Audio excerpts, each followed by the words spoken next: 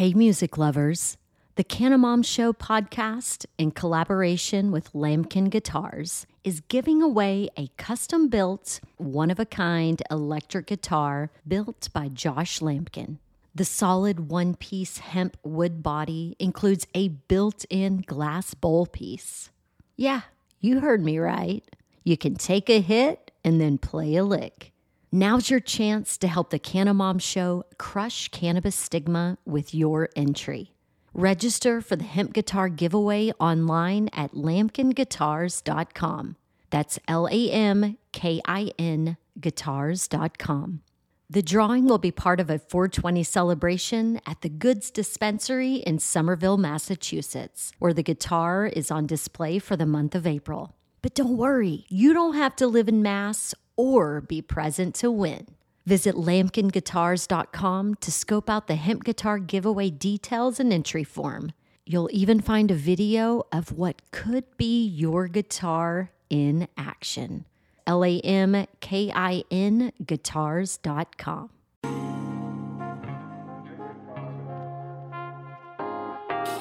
It's 3 p.m. on a Sunday afternoon. Thanks for tuning in to Cannabis Legalization News, where we explain marijuana laws so you can change them. Today we are joined by David Abernathy and Gene Sullivan from the ArcView Group. Hey, Gene. Hey, David. Hi, Lauren. Hello. Hey, Tom. How y'all doing? Good. Great. Good. Thanks so much for joining us. The ArcView Group is the original OG of cannabis investment, in my opinion. And if you guys are joining us and you're a social equity applicant, this show is for you. And if you're also an accredited investor or you're somebody who's trying to look for how to invest in cannabis, this show is for you. So please do smash and likes and click subscribe on our Cannabis Legalization News Show. And if you would, follow me at Cannabis Industry Lawyer on Instagram. And with that, I wanted to introduce Janine. Janine, can you explain the ArcView Group and introduce yourself, please? Hi, Tom. Thanks so much. I am Gene Sullivan. I live in New York City and proud of that. And the ArcView Group is actually an 11-year-old business. This is hard to believe. Time flies. Founded by two amazing pioneers, Steve D'Angelo, who I adore, and Troy Dayton, who saw before most that people would want to convene, get together, collaborate, share deal flow and ideas. And really, the business was founded on for the reason that they despise the social justice problems, that people going to jail just for mere possession. And today, we've traditionally been a company putting on incredible events. These are big multi-day events all over the place. And in fact, in Europe, and we even did a big event in China in 2018. I was there. And now, of course, due to COVID, that changed the model. And we have, over the last year, established three amazing financial services entities: a real FINRA broker-dealer, ArcView Consulting, addressing the needs of many, which is pretty exciting. There's a wide range of consulting needs. And then I'm part of ArcView Ventures, standing up investment opportunities. Hey, that hedge fund for you, Tom, let's go. So we have a fund that's really interesting. We've made 14 investments. We have about 80 investors in that fund. And then we're happy to stand up special purpose vehicles and other ways for our large community of investors all over to invest. That's so awesome. And for those of us who we were talking about a document, well, it's not a document. It's a pretty interesting and necessary. There's a problem in the industry that would require a fund like the one we'll discuss later. But first, David, could you please introduce yourself and describe where you fit in at the ArcView Group? Sure. So my name is David Abernathy. I'm a principal at ArcView Management Consulting. I've been in the cannabis industry for about 12 years now, and with ArcView for a little over 8. In addition to the work that I now do with ArcView Management Consulting, I've also led ArcView Market Research for many years. And I sit on the board of the ArcView Group, Minority Cannabis Business Association, the Marijuana Policy Project, as well as Oaksterdam University, and a couple of organizations outside of outside of cannabis. Well, how do you have time? I mean, all those organizations that you just mentioned are very famous in the movement, and thank you so much for your service. And for 12 years, I mean, the industry, how much has it changed in your tenure? It has changed an almost indescribable amount. When I got involved, the first company that I founded did financial services and consulting for what was then the medical cannabis industry in California.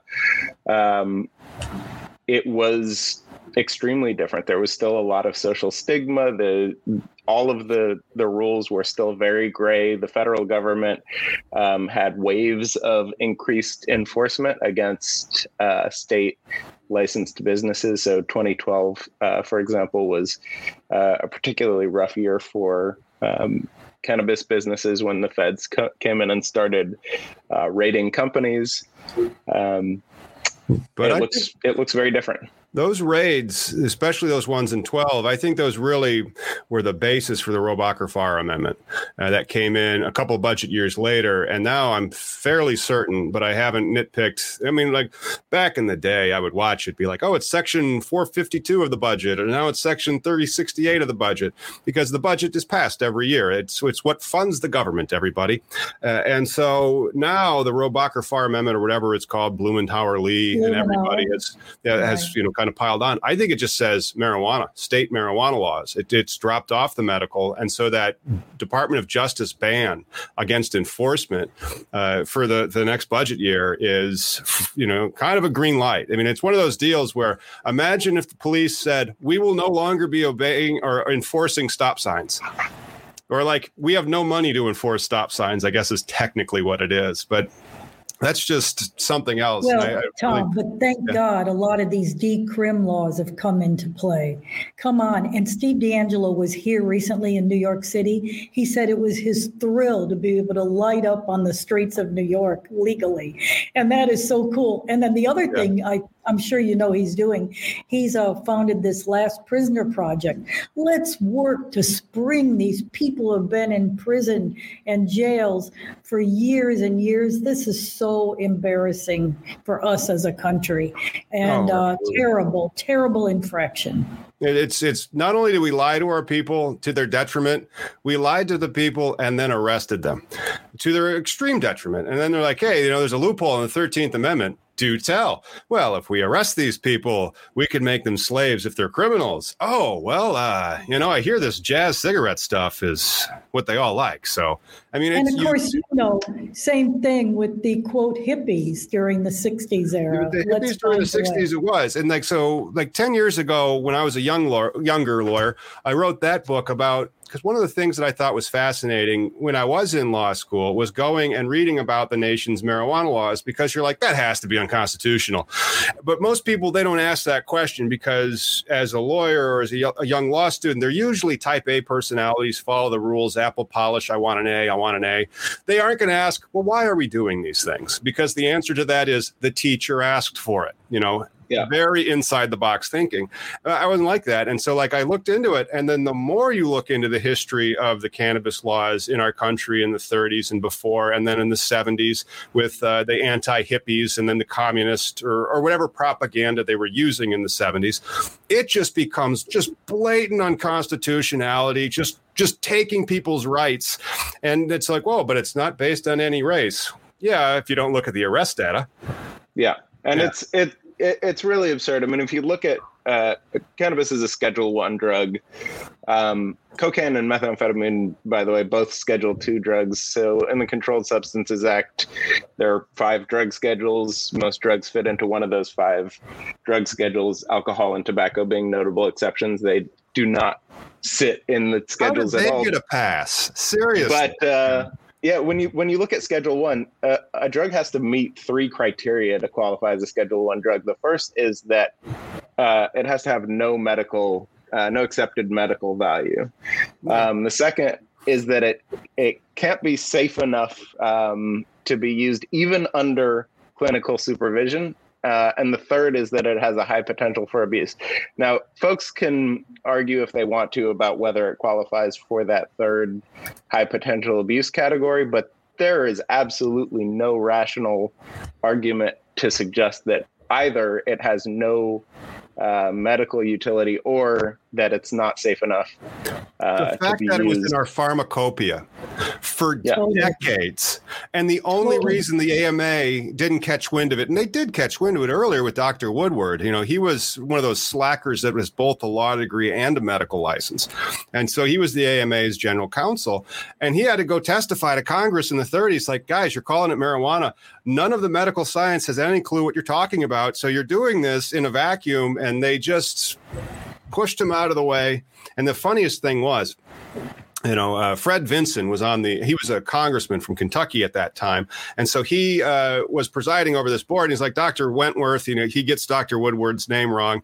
He goes, if you have nothing, worthwhile to contribute, thank you very much for your time.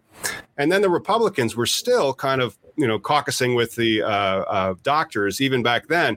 And so they're in the Senate, or wherever they were going to pass it, they stood up and they go, hey, what does the AMA think about this? And so Fred Vinson gets up and lies and he goes, they sent their Dr. Wentworth down here and they support this bill 100%. And then they passed it. And then Fred Vincent became the Supreme Court Chief Justice who died of a heart attack holding up the Brown v. Board of Education case. Yeah, there's a rescheduling process. You can petition to get drugs rescheduled, and there have been attempts to get cannabis rescheduled over the years. I think it was in 1996 that the DEA assigned their own administrative law judge, Francis Young, to look into cannabis. He spent 2 years looking into cannabis and whether it should remain in Schedule 1. And keep in mind, this is the DEA's own administrative law judge. He came back with a finding of fact that included the quote, cannabis is one of the safest therapeutically active substances known to man, and to keep it in Schedule 1 would be both arbitrary and capricious. They completely ignored that and decided to keep it in Schedule 1 anyway. So there's a long history of this. Right. And then like several years after that, anandamide was discovered and the endocannabinoid system was discovered in the early 90s by Dr. Meachlam in a different country because it was illegal to do the research here, by the way. And then we're like, oh, so that's how it works and why it supports medical marijuana. It's just so poorly understood. It's just all lies.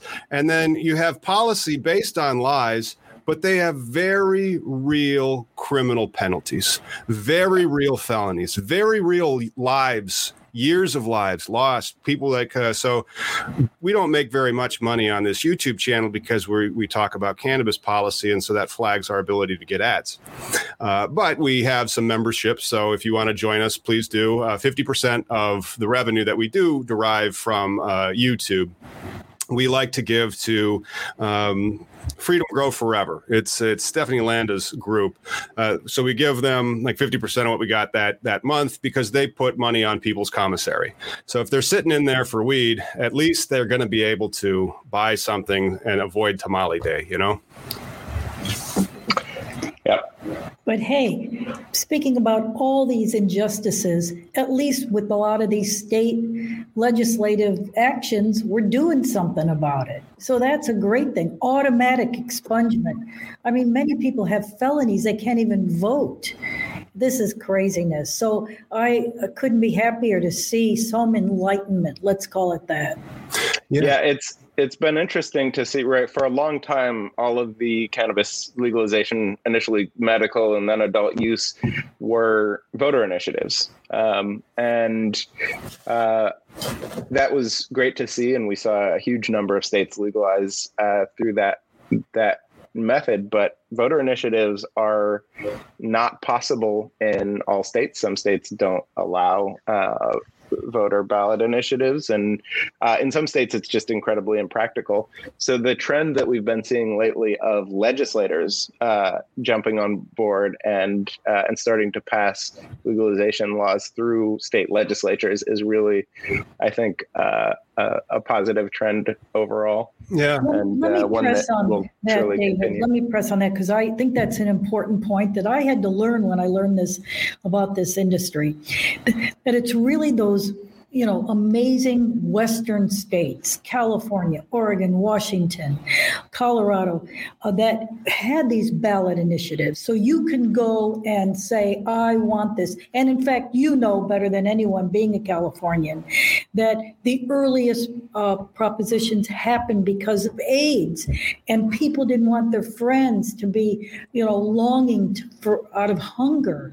And it was really the chefs and the people in our business that wrote those ballot initiatives. But it's really the East Coast states, except for the Commonwealth of Massachusetts, that has only the ability through the legislature. So that's why we, as both kind of Midwest sweeping East, certainly these East Coast states, which we can hardly wait to talk about, are the ones that all had to do it through the legislature. And there's different political views, varying views. There's a lot of conservatism. There's a lot of fighting. And that's what's so exciting about this East Coast wave that is finally happening. This is awesome. Really a great day. Yeah. And before we dive into the East Coast, because there's so much of it, I want to touch on social equity out of Illinois, because it was one of the first ones to kind of set it off when it comes to the legislative stance. But then also have to highlight, now, it wasn't all sunshine and rainbows for the ballot initiatives, and we just saw that even this year. But back, the original story about that was like 96, I think, when Arizona's people overwhelmingly passed medical marijuana, just eviscerated by the enabling statute for, because what'll happen is they'll pass a prop, and then they tell the legislature to write a law. And so that legislature used that ability to totally screw it up. And then they didn't get medical cannabis in Arizona until like 2010. And now we see it in South Dakota, and we see it in Mississippi, where the people say, yes, this is medicine. This is a lie. That lie needs to end. We need access. We need safe access to pure quality cannabis. And then surprise, surprise, the powers that be are like, oh, no. Just no, people. And I don't understand why why do you think that's still happening, Gene? Because people are stupid when it comes right down to it, and they don't have the knowledge and education about the plant. It's right. Still thought of many times as the gateway drug. They believe in the war on drugs. The war on drugs has turned into a war on people, science, and research. And those of us who have educated ourselves understand that. But many politicians, legislators, and even citizens don't. However, it has polled, even the latest poll is way up in the 70s now, that people want this. And if there's a physician present, it polls in the 90s. So people are starting to understand it. Are there issues? Absolutely. Because we haven't done the research to understand efficacy and what people need to treat certain health problems. Exactly. Yeah, but there was an interesting piece of research that finally came out of the United States that we just reported on in our last show. And hopefully, if you guys haven't seen it, go check out that one where we report on federal study over 10 years shows no increase in teen cannabis use when a state legalizes. And I know that that government body that got that money to do that research had to be trying to find it, because otherwise they wouldn't have gotten the funding. Not only do we shut off funding, we said, okay, you can do as much funding, you get the funding, but you must be looking for harm. We told the scientists what to find. Talk about lying to your people when it's like, look, you can make this data say whatever you want, provided it says there's no such thing as global warming. That's not science. That's totalitarian. One, there has been an incredible amount of research done on cannabis, a lot of it outside the United States, some of it inside the United States. One of the big, really challenging things has been U.S.-run, placebo-controlled, double-blind clinical trials. But when you look through the literature at the amount of research that's been done on cannabis and cannabinoids, it is unbelievably rich. And this argument that we don't have enough research about safety or efficacy is absolute nonsense. We have an incredible amount of both academic literature on the subject and also experience. This is a plant that has never killed anyone. The scientists joke that they were trying to figure out how much cannabis it takes to kill a rat. And finally, after years of research, they figured it out. It's about 20 pounds dropped from 20 feet, and they'll kill a rat every time. Well, yeah, I mean, because Dr. Grinspoon did pass away, but he was like 92. Tommy Chong just turned 83. Willie Nelson, I don't know, he's between 92 and 83. And so if there's ever been anecdotal long-term evidence, it's that you don't die until you're a very old person, which is not really the worst thing that can happen to you in life, you know? And I think to get back to your question of why are these legislators pushing back on this when there is such clear polling that people want this, right? They're passing voter initiatives. We know that an overwhelming majority of people support it's up around 90% of people support medical cannabis in the United States, and close to 70% for adult use cannabis. This is one of the issues that cuts across party lines. We see bipartisan support for cannabis legalization. The place where the support tends to flag is in older generations. And that's where we see a lot of our legislators, right? A lot of legislators are much older than the average American. And you have to keep in mind that these are folks that spent decades being miseducated about drugs. Right. They spent decades with constant rhetoric, propaganda, telling them one thing and one thing alone, and that is that drugs are bad and that you have to keep them out of people's hands at all costs. And where was Joe Biden in the 80s and 90s? Yeah, he wasn't saying the right things either. He was in the Senate, yeah. He's been indoctrinated. Hopefully, I'm counting on Kamala Harris to hit him over the head with true understanding. And there's some hope that is happening. Yeah, he has said he would sign a bill if it got to him. Well, I still think we're going to be premature from that. But let's get into this. The other thing then, the coalition building that has happened in the legislation, because we had that problem with the aged population, let's call it. And so they got the Social Equity Coalition together. And that Social Equity Coalition then really put it over the top in Illinois. But Illinois totally screwed it up, so much so that it is about 20 past the hour. Lauren, I'm gonna need a quick 420 somewhere if I'm gonna explain what happened in Illinois' social equity experiment. Just a moment.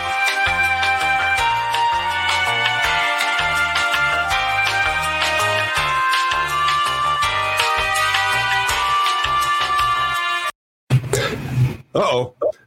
So what happened was Illinois did that, and they had a lot of social equity components built into their statute.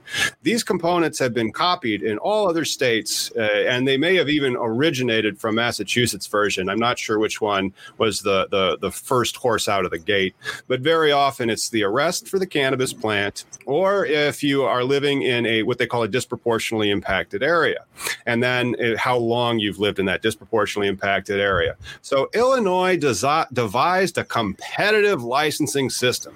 And in this competitive licensing system, the state, in its infinite wisdom, would pick the best applicant. And then that best applicant had to score all these points, 20% of which came from being a social equity applicant. This is for the dispensary, about 2% of which came from being an Illinois resident, and about 2% of which came from being a veteran. And so as the mass of people applied, I want to say there was 75 dispensary licenses and 900 plus unique individual LLC teams vying for those 75. Out of that, there was just 21 perfect people. And so that means that the only people in the state of Illinois who have the ability to access this publicly bestowed right of commercial cannabis have to be a social equity Illinois resident veteran. And that may violate the equal protection of the 14th Amendment, but also what we call in Illinois a special legislation. And this is very often in any state. They have this prohibition about special legislations. You're not supposed to make laws that only appeal to a very insular, tiny amount of people when you can make a general law. So it sounds great. And like the tax dollars are going where they need to go, but they haven't handed out one license yet. So, Tom, up till now, I was going to say up till now, Illinois has tried to be the showcase for this. But, we don't do a lot of things right in New York, but the New York statute now is really trying to be that showcase because listen to this. The goal is a baseline of at least 50% social equity applicants. And guess what? Women are included in that. So many women friends of mine and people that I know here are so anxious to apply when the timing comes, especially skewed to some micro licenses, delivery, and some cultivation. So we're very excited about what's going on here for some social equity part of the program. Hopefully we'll learn from the mistakes of other states, such as Illinois, which tried to. So we all want the same thing, which is fairness and opportunity. There's also some restrictions on sales, a 3-year prohibition. So, there hopefully are some guardrails. There's always going to be hijinks, but let's try and get these state statutes and regs right. Learn from each other. It's an incredibly complex problem to solve. It's an important problem that we solve. It's when you look at, as you referenced earlier, the disparity in arrest numbers and the fact that in this country, there are still hundreds of thousands of people serving time for marijuana offenses, largely black and brown folks. And at the same time, we're handing out licenses and telling people it's legal. Some concession needs to be made to right the wrong of the decades-long drug war. Now, exactly what that looks like is a complicated problem. And so the first question is, how do you define social equity applicants? And in jurisdictions around the country, we've seen different definitions of what it means to be a social equity applicant. The next big question to tackle is, what do social equity applicants get? And again, we've seen huge variations. So is it priority applications, so they get the first crack at applications? Is it that they get extra points on their application? Is it that they have reduced application fees? Is it that a certain number of licenses or a certain percentage of licenses are reserved for social equity applicants? And this getting this right, I think, is a difficult challenge. And then the next part, and this is where very few jurisdictions have figured this out, is because these communities were disproportionately impacted by the war on drugs, as well as many other social pressures that disproportionately impact these folks. They're less likely to have access to capital to start businesses. They're less likely to have access to the type of education that you need to successfully start and operate a business. And all of these need to be addressed. So ArcView is working on, ArcView Capital specifically, our broker-dealer arm, is working on ways to work with cities and states to create non-predatory funding mechanisms for social equity licensees. I just got a thing off the ground that's been kicking around in my head for a long time. I'm really excited to announce that the ArcView Group and Oaksterdam University have partnered on a course. It's a 2-day course that teaches people the basics of raising capital in the cannabis industry. And it's designed so that people who don't have an investment background don't feel lost when they start to have conversations about raising capital, and they know what's going on, what's being discussed. So what is a Series A round, and what's the difference between venture capital and private equity, and what's a convertible note, and what's a valuation cap, and what's a liquidation up with warrants? That's fantastic. I'm glad that you guys are doing that.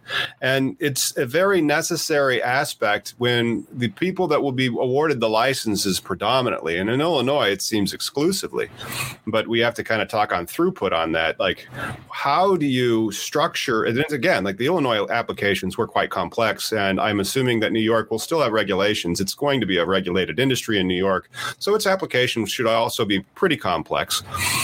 And as a result, how do you put it so it doesn't just end to a big pile of lawsuits that, only benefits the people that already have a license that are publicly traded?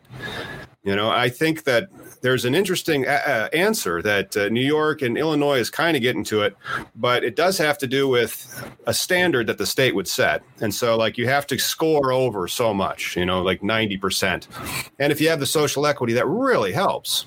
And then if you've qualified for the lottery and you are social equity, we'll draw the 50% of the ping pong balls, and then add back in all the non-social equity applicants and then keep drawing. Because at the end of the day, the average person had the opportunity to access the benefit. So like that one argument for the violation of or equal protection or the special purposes clause is kind of mooted by and that's interesting. That was something that, as being a practicing lawyer, I had not seen before. When you do sue the state, or when there's an action for review from the state will start moving legislatively to moot your claims.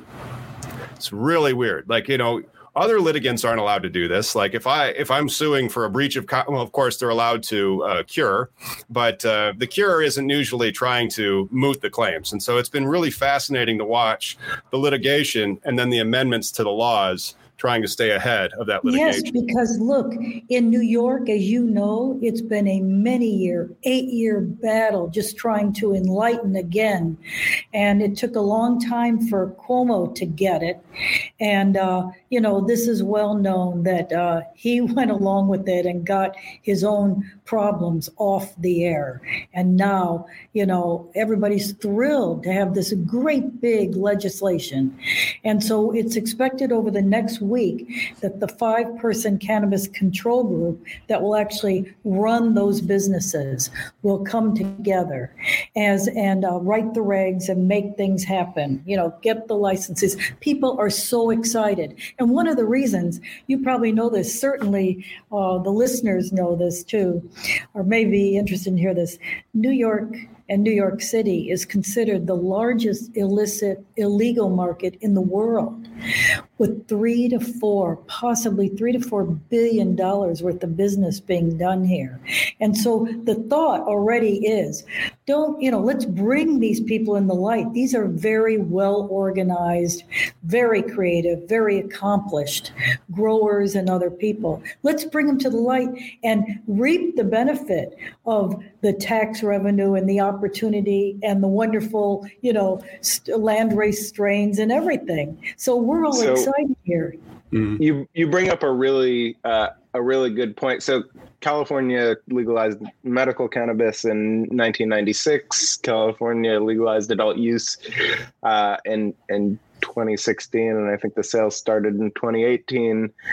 And yet California still has the largest unregulated cannabis market in the world.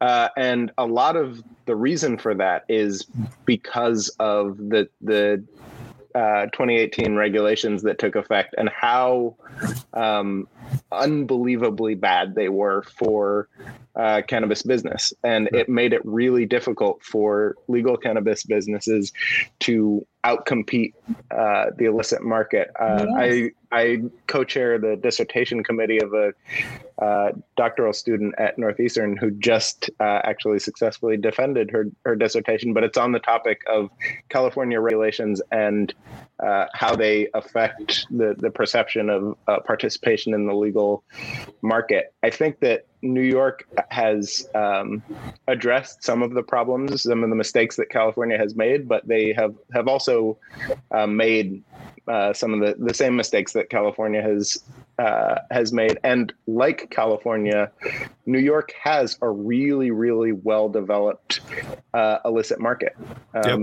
New York, I mean, going back decades, I would go to New York and have a business card with someone's pager number on it and page them, and they'd show up an hour later with cannabis. This was a delivery service at a time when delivery services didn't exist almost anywhere in the world.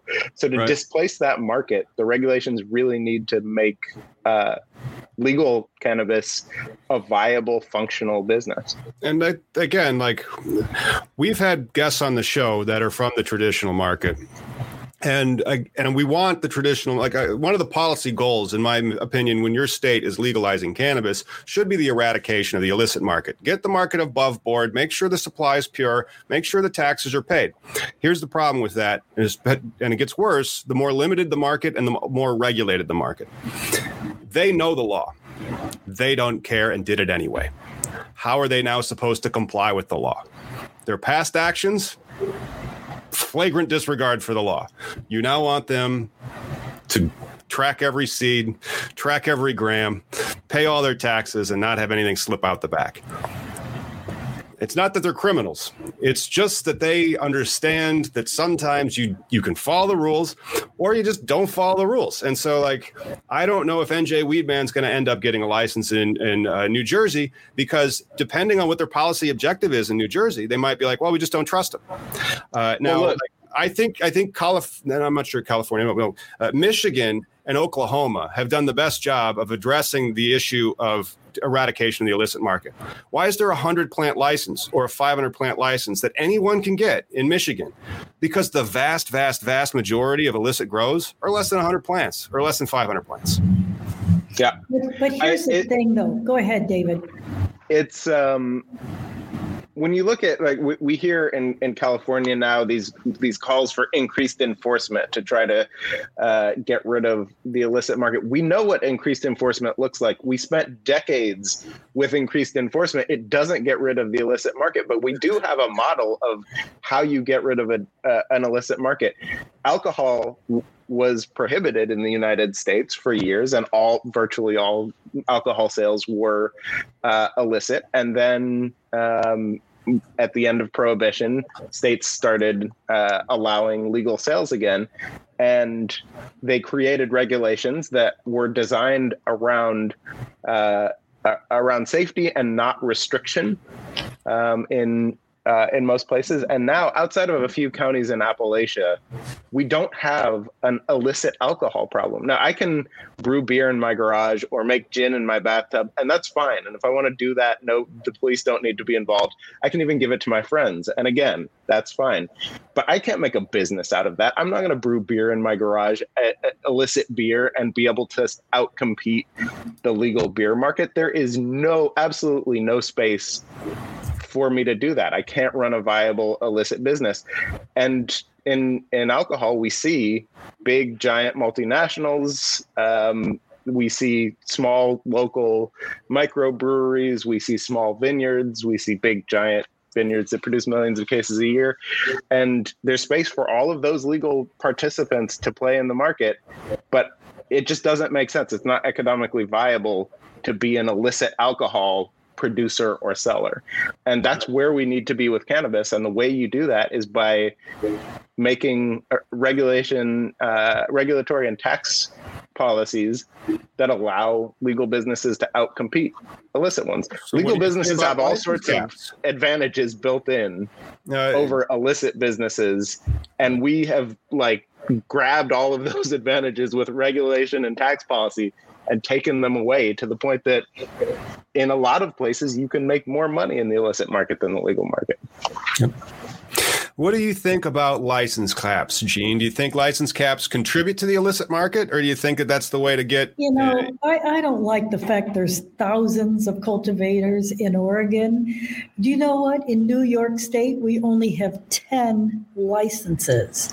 And I learned the business because I was part of one of 10. And each license holder today can grow, extract, and you get 4 dispensaries. So 4 times 10. Imagine if there were only 40 drugstores in the entire state. Oh, wow. It's craziness. So here's what, and also get this for laughs, no flour, no edibles. I like to say no nothing. So imagine the dearth that exists here. No wonder the illicit market is so robust. So look, we finally passed March 31st some legislation with a very, very interesting big list of opportunities, including, you ready? Social consumption lounges. in this original statute. We are thrilled. We can hardly wait for Planet 13 and a few other great places to come here. And then, as I shared already, a very, very serious opportunity for social equity applicants, not just people of color, not just disadvantaged, but for women to be in that class. We're thrilled about that. Now let's help each other get educated, get funded, and make it happen. So your good question's good, but I don't want to see thousands and thousands, but I sure want to see plenty. And I don't want it to be 10. There's a balance to be had here, right? Like on one end of the spectrum, you have Oklahoma, which has, 7,000 plus cultivation licenses. I think basically anyone can get one, and almost everyone has one. And it's impossible to have any meaningful regulatory structure around that. And that's probably too many licenses. You see all sorts of, people with their dogs in their grow rooms who are shitting on the floor, and that's probably not appropriate for the production of medicine. But on the other side, you have these states that have license caps that are absurdly restrictive and don't allow for a thriving market. So I think probably the happy medium is to have plenty of licenses available. I think the happy medium, and like as new states come online, if you're watching this, let's talk about the new states before, check out what Michigan's doing, because it's regulated. And so like you are going to die from attrition if you did not raise the capital, if you did not have the team, if you were not an operator, you're gone. Because somebody else can get a license. And so I always, it's more of a difficult sell to a client when they come and they want to get a license in Michigan, because there's this, everybody who goes into business is so smart, right? And they're so confident. And so they don't need a business plan or help to understand their capital requirements or anything. They can just get the license and then it's all going to work for them. And if they go into that and okay, we'll get you pre-qualified and get you started, they're not going to get very far. But then, if they would have taken the time to figure out, well, what is this business worth when we are actually operating at capacity? What's our market capitalization there? Now, if that's where it is, where anybody can open up, and then the regulations are so stiff that if you're not doing a great job, you're going to be out of business. I think that's the best way to do it. However, social equity is really... And social equity and still pretty limited market opportunity is what's on the agenda for the foreseeable future, maybe the next 3 to 5 years in most states. It looks like Illinois is going that way, New York, New Jersey, Pennsylvania, Connecticut, even Virginia. And so I have this idea that, the problem is you're going to build this thing, and it's $5 million, let's say, and you're a social equity applicant, so you got 51%, or in the case in Virginia, 66%, which I think is, because now we don't have 49% to work with as an investor, we have 34%. So who is going to have that operating capital to put for the down payment on the 70-30 LTV, if you can find it, loan to value, for constructing your facility, and get some equity that way? Do you think that that's something? Well, how do we approach the question of the social equity applicant being awarded the license, but not having the capital to get to the down payment stage? These are fair issues, but let me tell you something, and David and I will certainly attest to it. People were afraid years ago, oh my golly, just investing, and then there were even terrible issues of people being prohibited from coming into the United States, some close friends of ours that are Canadians. So all those silly things happen. But there are so many people who are in that kind of curious. Maybe they were successful in other areas, certainly might have come out of corporate America, been in a variety of different entrepreneurial jobs, had some exits. They want to play. Tom, there are so many people who want to invest. Now they got to know how to invest and who to trust. And then what's the deal flow? So that's one thing that we've done at ArcView to stand up that opportunity. And now there's more and more some magnificent investors building some great funds and opportunities. And that's pretty exciting. So yeah, bring it on. And then let's take those social equity people, educate them if they need that and want that on both the financing part, like you heard from David, and this Oaksterdam opportunity, help them, advise them, mentor them. This is our time to be able to do that, to give back to people who want and need this. So we see companies every day. It's very exciting. And that's what I believe it's all about. And these laws, you again, you need to states need to try to strike a healthy balance between creating bona fide social equity options and stifling the ability for those social equity applicants and licensees to be successful. So I think it's we've seen jurisdictions where the social equity applicant has to keep 80% of the equity in the business, right? And this makes it really challenging. There are all sorts of creative ways that folks have come up with to try to get around these, sometimes for predatory reasons and sometimes for very practical and helpful reasons, but things like managed services agreements that allow an MSO or an experienced operator to come in, help finance the business and make some of their money back through fees for operating the business rather than owning equity. Some social equity laws have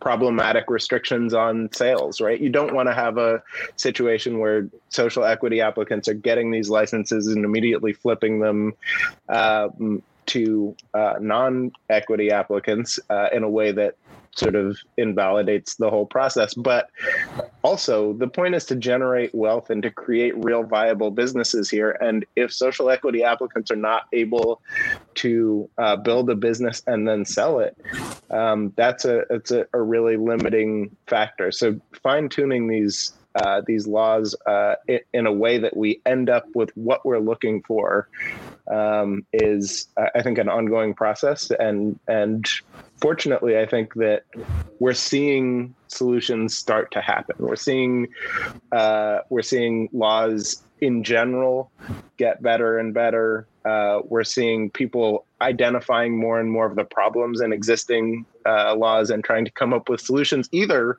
on the government side, so on the legislative and regulatory side, or on the private industry side to try to address some of these issues. Oaksterdam University actually has contracts with several governments to provide cannabis business education for their social equity licensees. So I think there are all sorts of opportunities for public-private partnerships, for sort of private ingenuity, for government regulatory and policy changes that will help get us to a place where we have a functioning industry, and hopefully one day where we don't have to worry about a lot of these really, really complicated problems that we deal with today. But that's what keeps the cannabis industry so interesting, is the complexity. David, Jean, thank you so much for joining us today. David, I'm going to keep my eyes out for that Oaksterdam collaboration you mentioned. Is that going to be virtual as well, or just in person?